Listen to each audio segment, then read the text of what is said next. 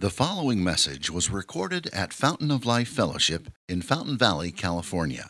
For more information, visit www.folfcrc.com.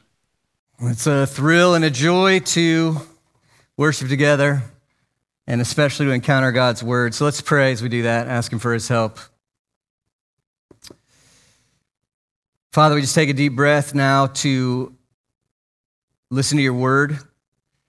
You alone know where each one of us is coming from as we approach this passage. Some things are hard to understand. But we want to see what you're saying to us today. We believe and know that you are speaking to us even today as we sit here together looking at your Word. And so I ask you for help. Lord, please help me to teach this faithfully, clearly. And then we ask together, Lord, you do your work in each one of us, myself included, as we encounter what you have said. We pray this in Jesus' name. Amen. Have you ever run from God? Have you ever run from God? Maybe you knew him, you followed him, something happened. Maybe God said no to you, something you wanted very badly. He said no. Or maybe he asked you for something you did not want to give. Or maybe it was his church, maybe his people disappointed you. Or finally, maybe he just didn't seem desirable to you anymore in comparison with other things, and so you ran. Have you ever run from God? I have. So just to let you know, in a couple of weeks, we're going to work through the Gospel of Mark. We're going to take in the life of Jesus together. I'm really excited about that. I want you to come, bring all your friends. Before we get there, I want us to learn together as a church a little bit from the Book of Jonah. And we're going to see some things in this book that are very surprising. To start in our chapter today, we're going to see a prophet of God run from God. What is going on? Why does he do this? What happens next? We want to look at that. So here's what we're going to do this morning. First, I got to give you just a little bit of a background of the book. To study this book, we got to take some things into context, understand them. Then we're going to take this chapter in 4 scenes. So if you want to think of Jonah like a mini-series you're watching on TV or something. This is episode 1. There's going to be 4 scenes, all right? And then we're going to think about, okay, how do we take what we've seen in Jonah and ingest it? How do we live this out? What does it mean for us? So that's 6 scenes. And as I usually say, you're used to pastors that give you 3 points, right? And I just think you're all-stars. That's why I'm doing 6 points, okay? Background, 4 scenes, application, 6. First of all, background. All right, let's be honest. If you went to Sunday school or you've heard the story, Jonah, what do you think of? That's fishy, right? You think, this is terrible, wasn't it? Can I get a groan? I've been waiting all month to use that one. Really? You want me to believe that someone was somehow swallowed by a creature of the deep, and not only he survived, but it was a bus to take him where he needs to go. You want me to believe that? I hear you. That's a challenge, right? That feels like a fairy tale. That feels like it seems ridiculous. But let's try to think. Let's try to think carefully, just briefly. If you have more questions about this, I'd love to talk to you. First of all, let's ask this: how does the author intend for us to take this book? There are such a thing as parables in the Bible, right? Or a story that teaches you a moral. That's in the Bible. Is that what Jonah is? Is that what this is? Is it just a story with a moral lesson? Well, if you take Jonah into account, I think seriously, you take the rest of the Bible into account, I'm pretty sure the book itself and the Bible expects you to take this book as legitimate historical testimony. I'll give you one major reason. Jonah's a real person. Did you see that as the chapter began, it said Jonah, the son of Amittai. Okay? That means we know his genealogy. He's a legitimate person. It also reminds you of another place in Scripture. And I want to bring that up to you here just so you can see it, so you know the context of what's going on here. Look at 2 Kings 14:23. Kings is the historical narrative of what happens to the people of Israel, right? 2 Kings 14:23. In the 50th year of Amaziah, the son of Joash, king of Judah, Jeroboam, the son of Joash, king of Israel, began to reign in Samaria. He reigned 41 years. He did what was evil in the sight of the Lord. So just before we move on, just notice a few things. These are, the people of God are split into two. You got the nation of Israel, the nation of Judah. And he's giving you the dates on what king is reigning when. It's historical narrative. It's telling you historical fact. Another thing you see, verse 24, how is this king? Verse 24. He's evil, okay? And that tells you the trajectory of what's happening with God's people. They become more and more corrupt, right? They were intended to be a light to the other nations. As God showed them his grace, they were supposed to be different and stand out so that everybody could see, oh, look how good God is, as they saw Israel. But instead of being a light to the nations, they're becoming more and more like the nations, sometimes worse than the nations, okay? And we'll keep going. 2 Kings 14, now look at verse 25. Even though this king's evil, look what he's able to do. He restored the border of Israel. And you get cities from Lebo Hamath as far as the Sea of Arabah, according to the word of the Lord, the God of Israel, which he spoke, and here's the part that's curious for us, by who? His servant. Who? Jonah of Amittai. The what? The prophet. He's from Gath Hepher, okay? It's a city. But you see, this is a real person who is actually quite notable in the history of Israel. We know his dad. We know where he's from. Not only that, he's a prophet. God speaks to the people through him. And look at verse 26. It's so important. Even though the nations are becoming more and more evil, for the Lord saw that the affliction of Israel was very bitter, and there was none left, bond or free. There was none to help Israel. You see, so you've seen the heart of God already. Does Israel at this point deserve God's help and his blessing? Explicitly, no. And yet, how does God still feel about his people? He's concerned, right? And he's concerned enough, even in their rebellion, sends a prophet. The prophet speaks God's word, and militarily, politically, they're able to reclaim some things that were lost in battle to other nations. And it's all because God was kind. So what do you think?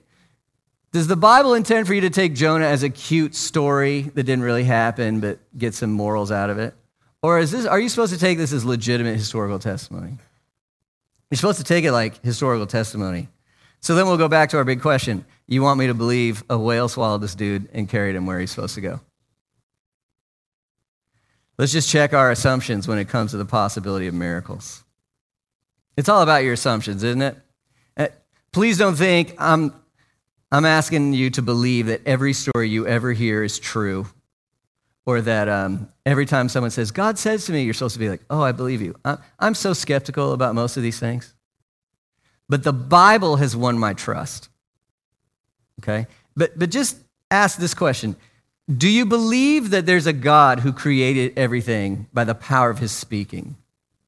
Okay, that's your first one. Do you believe there's a God who made everything? If you do, come on, doesn't that open the possibility of miracles? I mean, what's harder, creating the universe or getting a crazy fish story for 3 days? You know what I mean? It's the miracle's not difficult in comparison to creation.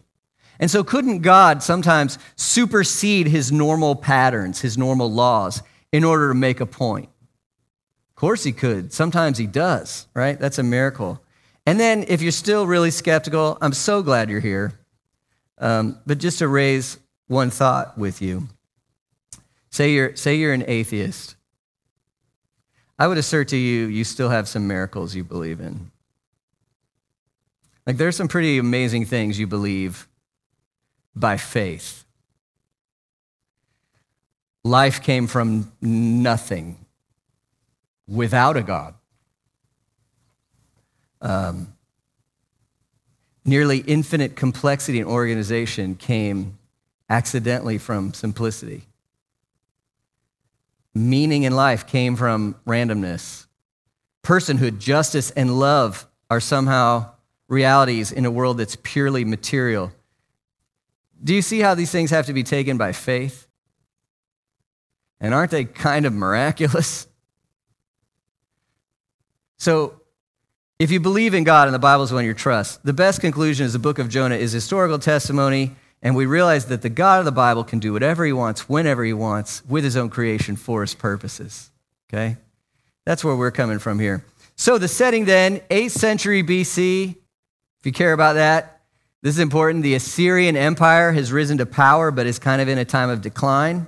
And in that decline, the nation of Israel is enjoying a brief moment of political success because Assyria is in decline. And here's the theological part we need to take in. They're reading that success as God's approval of them and their behavior. We're good and they're bad. That's what Israel is assuming. But what they don't see is it's not God's pleasure in how they're living.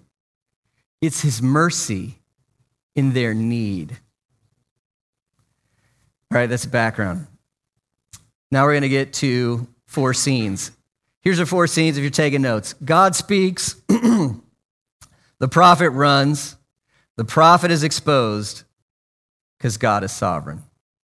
God speaks, the prophet runs, the prophet is exposed because God is sovereign. So if you're following along in your Bibles, verse 1, God speaks.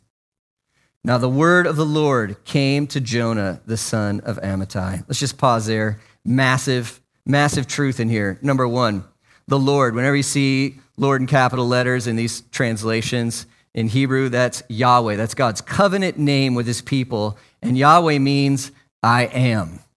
And we just love that about our God. He is. He always is. He's eternal, self-sufficient, faithful. He's the only God. He is. He is good. He is in control.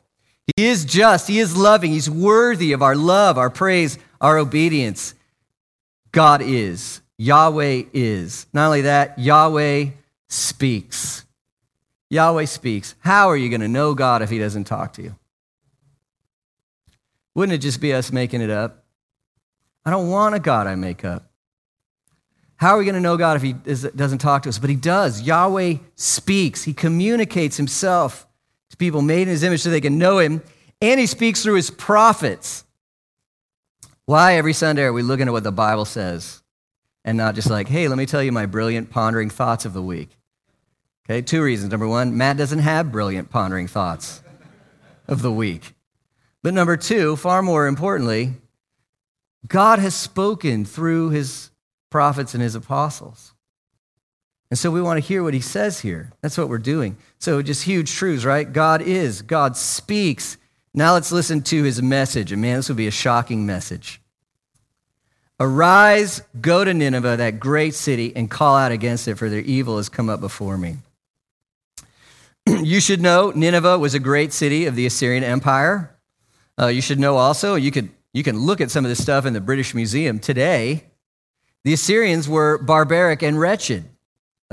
They built their empire on terror and military domination. I'm not even kidding. They had a habit of skinning their victims and putting their captives' heads on stakes around the cities they were going to overcome. And we just don't have words, right? Sometimes you read through history and you read what some nations do to other people, right? We could go on and on and on. The Assyrians were right up there at the top of the list of evil, just evil, horribly evil. And then God says, and I guess we expect this, their evil has come up before me. And that's a way for us to understand the God of the universe sees what's going on in his world. But it also challenges us because he's not just the God of Israel, is he? He's the God of the whole thing. And so amazingly, Nineveh, even though people there don't even believe in the God of Israel, they're still accountable to him. He has a standard and they're accountable to his standard. God sees how they're living. Assyria is responsible to God and guilty before him, as is every nation on earth. So God's aware. But then this word evil is so interesting. It has some nuance to it. It's not just the sense that God sees Nineveh and he sees how terrible they are. It's also the sense that he sees Nineveh and he sees how miserable they are, how broken they are, how lost they are, how much they need help. So there's justice here, but there's also mercy, all in this word. We're going to see actually cares about Nineveh. Shocking. Think of the worst people you can think of. God sees. He cares. And they need him to speak to them. It's their only hope. They need to hear him speak. God knows, God cares, God speaks. Amazing. It's shocking. And you can begin to see God's prophet is absolutely appalled by God's word. That's a problem. God's prophet is appalled by God's word. He feels like it ruins his existence. He doesn't even want to be around anymore. He's undone. He hates it. So he runs. He runs. God speaks. Here we go. The prophet runs. Verse 3, Jonah arose to flee to Tarshish from the presence of the Lord, and so on. Nineveh, you're supposed to go east from where Jonah is. East. I don't know how that's working between me and you right here. This way, okay? And Jonah, the text is telling you, goes this way. And Tarshish would kind of stand for like the ends of the earth to the known world at the time, as far west as you can go. The point of the text is Jonah heard what God told him to do, and Jonah started running the opposite way as hard as he could. He goes down to Joppa. That's a 50-mile walk, everybody. 50-mile walk. Why did he go here? Well, probably that location, there's no Israelites there. He doesn't want to encounter any of God's people anymore. And also the text seems to possibly infer that as he arrives, hey, where are you guys going? Well, where do you want to go? We're going to Tarshish. I'm in. The text seems to infer he buys out the whole boat. He buys out the whole boat. It's sailors, Jonah, and cargo. I can't prove that, but it seems to be an inference. But you just get the idea of the passion of his running from God. Let's get out of here now at any cost. And it's just a reminder, again, how many of you have run from God, if you remember? When you want to run from God, you find a way, don't you? You find a way. I know that from experience.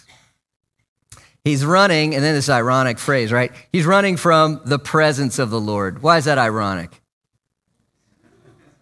Well, we read it in the Psalm this morning, didn't we? Where is God? Everywhere. He's spirit. He's omnipresent. He's omniscient. Like, it's really going to be hard to run from everywhere. Jonah knows this theologically. But you realize he's running from fellowship with God. Do you see the difference? I tell people our church name sometimes, Fountain of Life Fellowship, and they look at me. It's like, I know, we were trying to get the longest name possible. But fellowship is kind of is a churchy word, but when you dig into what it means like a close sharing. Your happiest moments are when you have fellowship. You have a great friend, somebody who knows you, loves you, you know them, you love them. To have fellowship with God, that's the best. To have fellowship with one another here at church with God, sweetest thing. Jonah doesn't want fellowship anymore. He's running. He's fleeing God's people. He's fleeing God's word. He's fleeing God's friendship. So I ask again, you ever run like this? If you want to hear my story, I'll tell you. I did it my junior year of college, just like Jonah. It was a little different. I didn't do a lot of ocean stuff, but just like Jonah.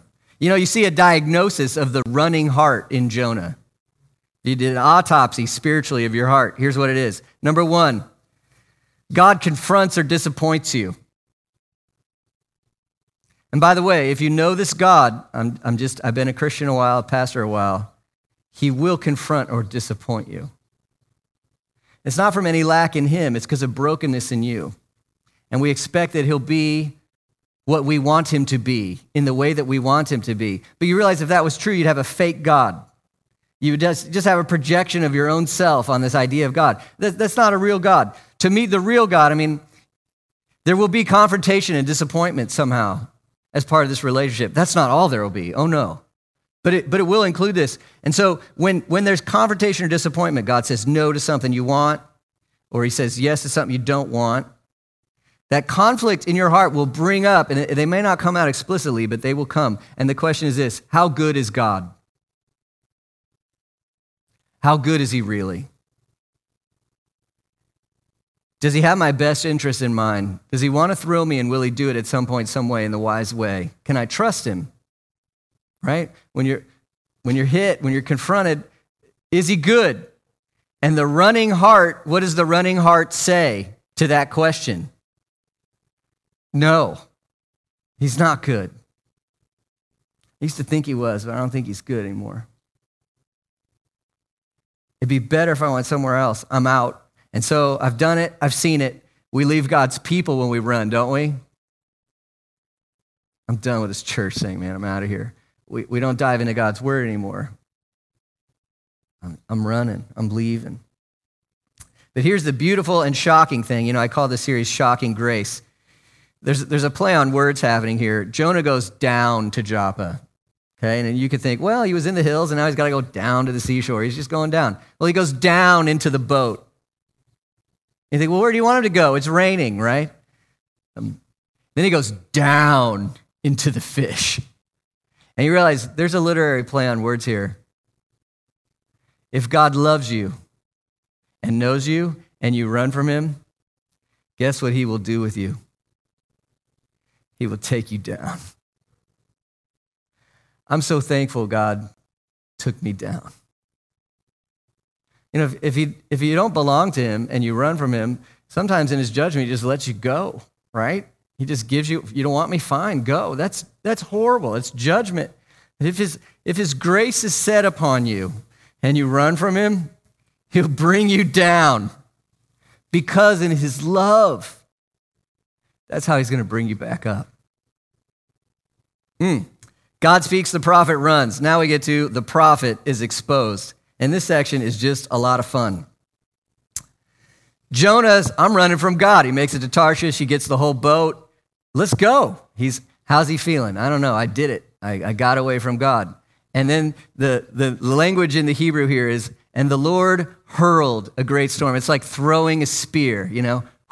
Oh, Jonah's like, I made it. I got away from God. And God's like, poof. Have a storm, Jonah. It's hard to run from a God who's after you because he's everywhere, he knows everything, and it's all under his control. Boom. And it's no normal storm.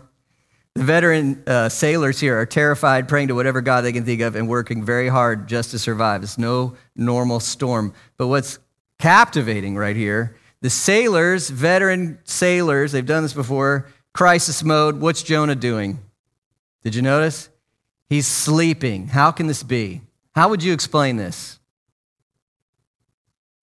I would call it the sleep of hypocritical depression and apathy. Hypocritical depression and apathy. And I only know because I've run from God before. If you've run, this will make sense to you. Because no one is more miserable than a real Christian living in hypocrisy. It's miserable. You can't even enjoy your rebellion. And at this moment, Jonah just doesn't care. God's acting in judgment. I don't care.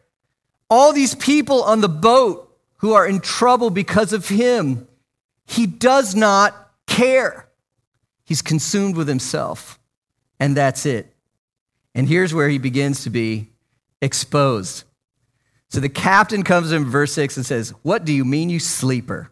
Arise, call out to your God. Perhaps the God will give a thought to us that we may not perish." So fascinating. The captain, like every other pagan at Jonah's time, he's a polytheist. And so each neighborhood, each tribe, each family, you got your God. Lots of gods, but none of them are like Yahweh. They're not the creator of the earth. It's like Pick a God that works for you and do stuff for him. Maybe he'll be nice to you. But this guy, they can't handle that Jonah's sleeping right now where they're worried about their very lives. And so he goes, get up, call out to your God. Maybe he'll give a thought to us that we won't perish. And it's so ironic because does this language sound familiar? Were you paying attention? What did God tell Jonah to do? Arise and call out. And what did Jonah do? He said no. And now God's prophet is rebelling against God. And who's the better prophet? Who's the one who actually has some respect, at least for some God, and some compassion, at least for some people? It's the pagan. The pagan has no knowledge of the real God in this moment is a better prophet than the prophet of Yahweh, Jonah himself. Jonah's being exposed. As we're going to see, his whole attitude is one of self-righteousness. I'm better than those other bad people. And now he's getting exposed. Are you really? Are you really? And you know, the irony, perhaps the God will give a thought to us. The God of the Bible is giving very much thought to these sailors, but his prophet won't. Oh, church, you ought to be smacked in the face with this. How come you don't care about people outside the walls sometimes? How come we don't care? God cares. And when we get self-righteous, I'm getting ahead of myself. Jonah's getting exposed. The sailors become suspicious of the whole thing. They cast lots.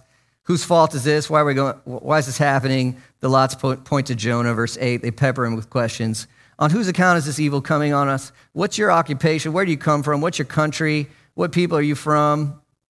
These are questions of identity and purpose. What are you about? Who are you? What are you about? And understanding what Jonah says here is fundamental for understanding the book, and I think what God wants to teach us. Look at what Jonah says, verse 9. And he said to them, first four words, what are they? If you got your Bible open. He said to them, I am a Hebrew.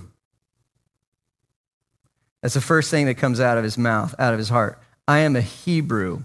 What are we supposed to do with this? Well, here's another lesson about the running heart. Jonah ran from God because he was following an idol.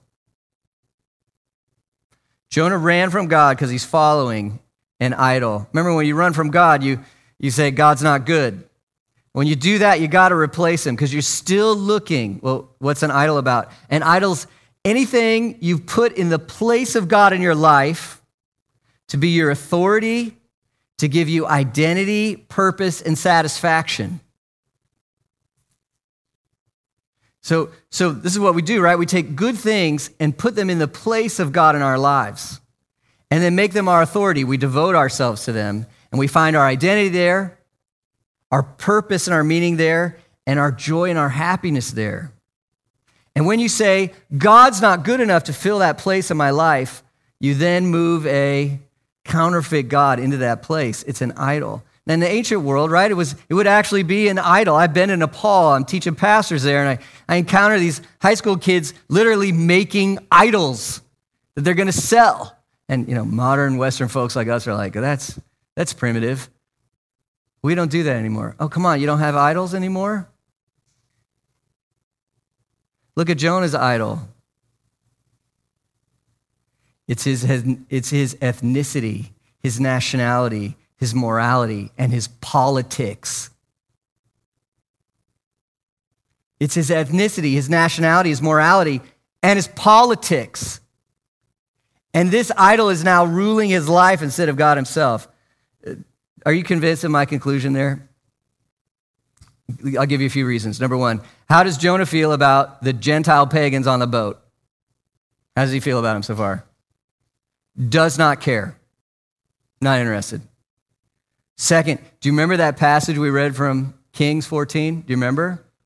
Jonah was the prophet of Israel's national expansion, and his deep hatred and concern is who? It's the Assyrians.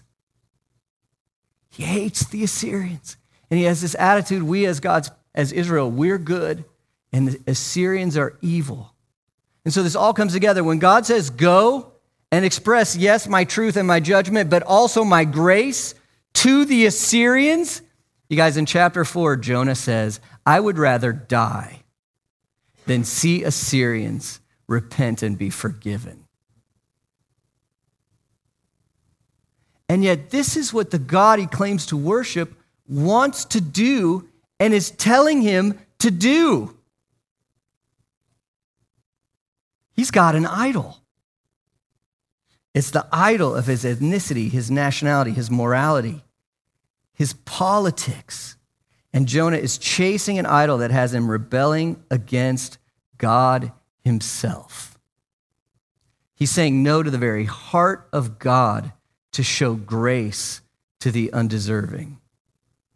When you say no to God, you got a different God. Back to verse 9, Jonah says to them, I'm a Hebrew, and I fear the Lord, the God of heaven, who made the sea and the dry land. You know, when we're running from God, it's because we're chasing an idol. We see what Jonah's is. We got to ask ourselves what ours is sometimes. But another thing about idolatry is we become blind to our true selves. He says to them, I'm a Hebrew, I fear the Lord, the God of heaven, who made the sea and the dry land. You know, it's kind of like he's saying, you told me to pray to one of these gods. I'm a Hebrew. I know there's only one God. I'm not an ignorant pagan. He made everything. There's only one God. Is he right? Is Jonah right? Is there only one God in everything? Yeah, he's right. But he's self-righteous about it. I fear the Lord, and he just can't see it. He cannot see it. Can you see it? The sailors can see it. If you fear the Lord, what's your question? You got any questions? If you fear the Lord, why are you rebelling against him? Right? If you fear the Lord, why are you living like a total hypocrite? The sailors can see it. They ask this question in verse 10. What is this that you have done? They're incredulous.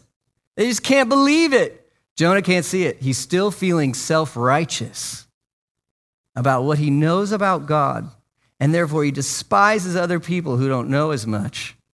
And yet, when God takes him down, he becomes exposed. Who really is the idolater here? Who really fears the Lord here? Jonah's exposed as an idolater who needs to repent. Church, why do we need to hear this? How much pain is out there, especially in regards to people seeking Jesus because of hypocritical Christians? How much pain is out there because of hypocritical Christians? Just like the sailors who look at Jonah, I'm a prophet, I fear the Lord, and I'm disobeying him.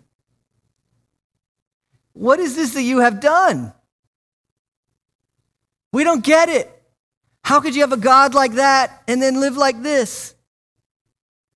And the world is troubled over us sometimes because of our hypocrisy. Don't you have some of that pain in your life? I do. Listen, on one hand, the church is a place where we invite sinners to come, right? If you're not a sinner, if you've never sinned, you're going to have a really hard time here, okay? You're not going to fit in because everyone else here, we're all sinners, okay? We're still struggling with this. So in a way, right, small h, aren't we all still a little bit small h? Aren't we all still hypocrites? I don't always live the way I want to. I don't. But there's a difference, right, sometimes in capital H. Just flaming hypocrite. And the world goes, I don't get it. And it destroys our witness. And God needs to bring us low. He needs to bring us to humility, like Jonah, so he could be exposed. He's exposed as an idolater who needs to repent. So we've seen God speaks, prophet runs, prophet's exposed. Now we're going to see that God is sovereign in his grace. Verse 11, the sailors say to Jonah, what should we do that the sea may quiet down? Because the storm's getting worse and worse. Verse 12, throw me into the sea. And what I see here is God's grace beginning to work both in Jonah and the sailors. So as Jonah entered the boat the first time, he didn't care at all for the sailors. He does not care. He's just sleeping. I don't care what happens to anybody. But look what happens in verse 12. He says, pick me up and hurl me in the sea will quiet down for you. For I know it's because of me that this great tempest has come upon you. It's a small thing, but it's very important. Who's he noticing all of a sudden? Them. He's noticing them. He's noticing their kindness to him, actually. He's noticing the trouble that they're in because of him. He's noticing them. He's respecting them. He's caring about them just a little bit. And then he says something shocking. What's he say? The storm will be over when you do what? Throw me in. There's some humility, number one. I'm guilty before God and I deserve death. Right? Number two, there's love as well. Look what he's saying. My life for yours. Isn't that the paradigm of love? You give yourself up for the betterment of someone else. That's love. Self-sacrifice. My life for yours. It's God's grace working in Jonah. It's also working in the sailors. Verse 13, they don't just go, all right, and throw him in. They row as hard as they can. They don't want to throw him in. It got worse and worse. Verse 14, then they cry out to Jonah's God. Let us not perish for this man's life. Don't put innocent blood on us. Lord, this is your will. They're obeying the word of the prophet. And they're seeking to please Yahweh, the one and true and real God, in how they live. That's God's grace in them. What's grace? How do you define that? Grace is a lavish, undeserved love of God for the totally undeserving. I think the most important part of that definition is undeserving. Undeserving. Because you know what your heart's going to do? You got a little Pharisee in there. He's always going to be telling you, well, you kind of deserve God's love. Look how rad you are, right? You kind of deserve it. Don't forget grace. Undeserving. And this is sovereign grace. God's in control. He saves us despite ourselves, doesn't he, church? Did you come to Jesus because you're just so naturally moral and spiritual? Are you kidding me? That's what keeps people from Jesus. No, it's His grace. His grace. Wow. And think of sovereign grace. Jonah's running from God because he does not want pagans repenting, converted, and forgiven, right? And then what does God do through Jonah running from God? Pagans repent, convert, and are forgiven. That gives me so much hope. You know, sometimes I'm nervous when I'm preaching. I'm like, I can't do this good enough to actually help anybody. And the text today was encouraging me because Jonah tried to do it wrong. And God still worked in people's lives. So, all right, I'll at least try, okay? And God can work because His grace is so powerful. And then verse 15 and 16, the men feared the Lord exceedingly. They offered a sacrifice to the Lord and made vows. This is an Old Testament way of saying they were converted and they now lived for Israel's God. Wow! They got saved. They repented of their sins. They trust themselves to Yahweh. It's amazing. Through Jonah's rebellion. It's amazing. God's grace is sovereign in these people's lives. It's also sovereign in His rebellious prophet. You know, do you wonder as Jonah is in the air and he's about to hit that cold water, do you wonder if he thought, well, at least I don't have to go to Nineveh?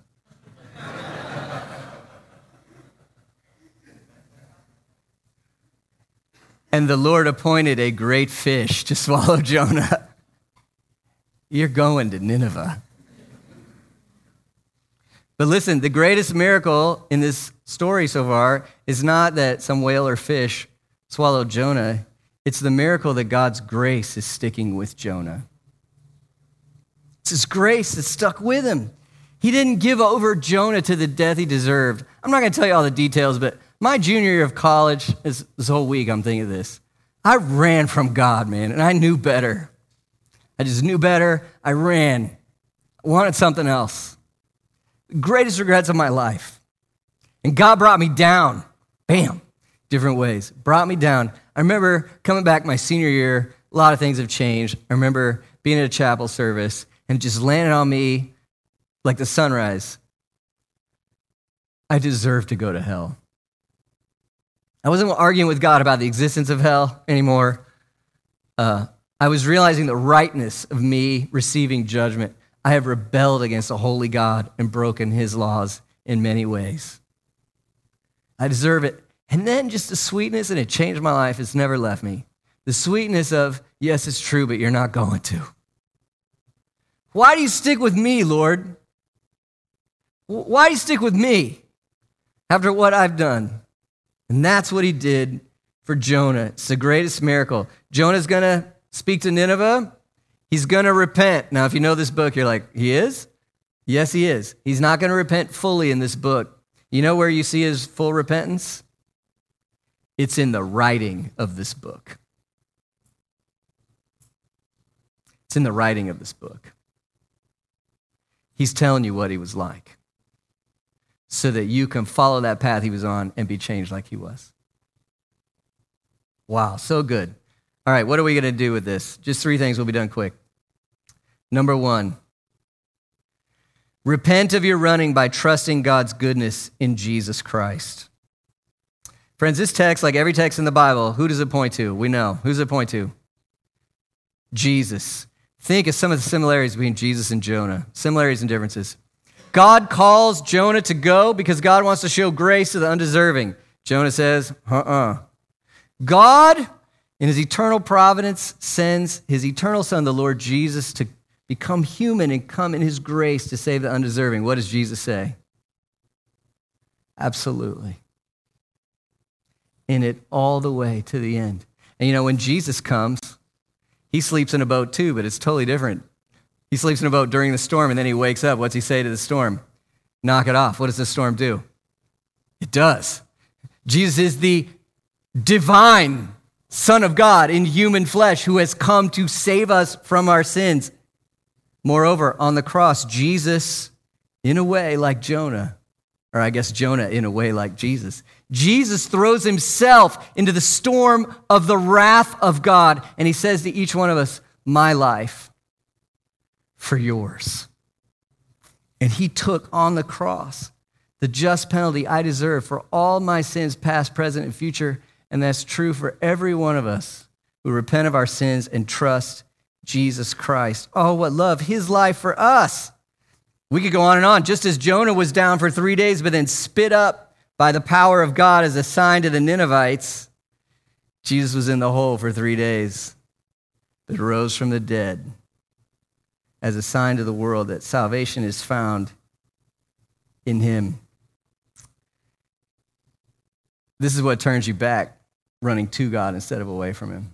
It's to see the grace of God for you in Jesus Christ. It's to see what he's done for you, to see his love, see his goodness. I'm more sinful than I thought, but I'm more loved than I could ever dream. I see it in the cross of Jesus Christ. Look at Romans 8:31. What then shall we say to these things? If God is for us, who can be against us? Look, church, in Jesus, God is what? For us. He's for you. He who did not spare his own son, but gave him up for us all, how will he not also with him graciously give us what? All things. You have no idea how good God is to give us his son, and in the end, in his time, in his way, in his place, especially in the new heavens and the new earth, to give us everything. Is God good, church? Is he good? Does your soul know this? Do you know that he's better than anything? And if you lose it all, but you have him, you have it all. Repent of your running by trusting God's goodness in Jesus Christ. Second, realize you need grace. Realize you need grace.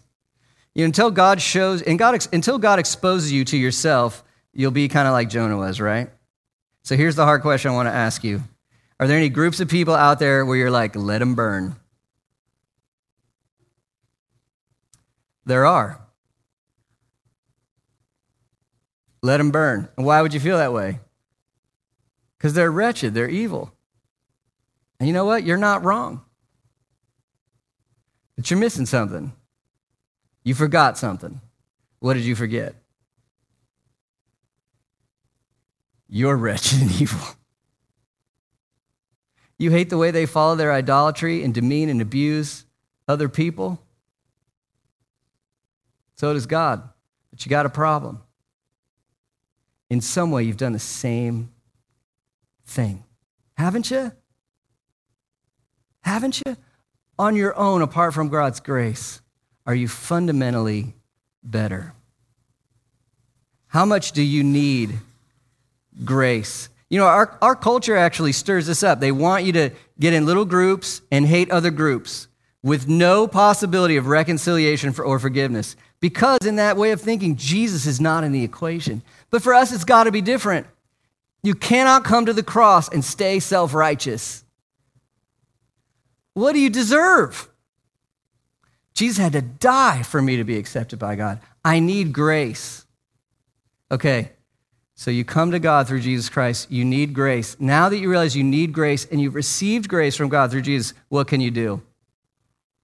Now you can give it. Now you can give grace.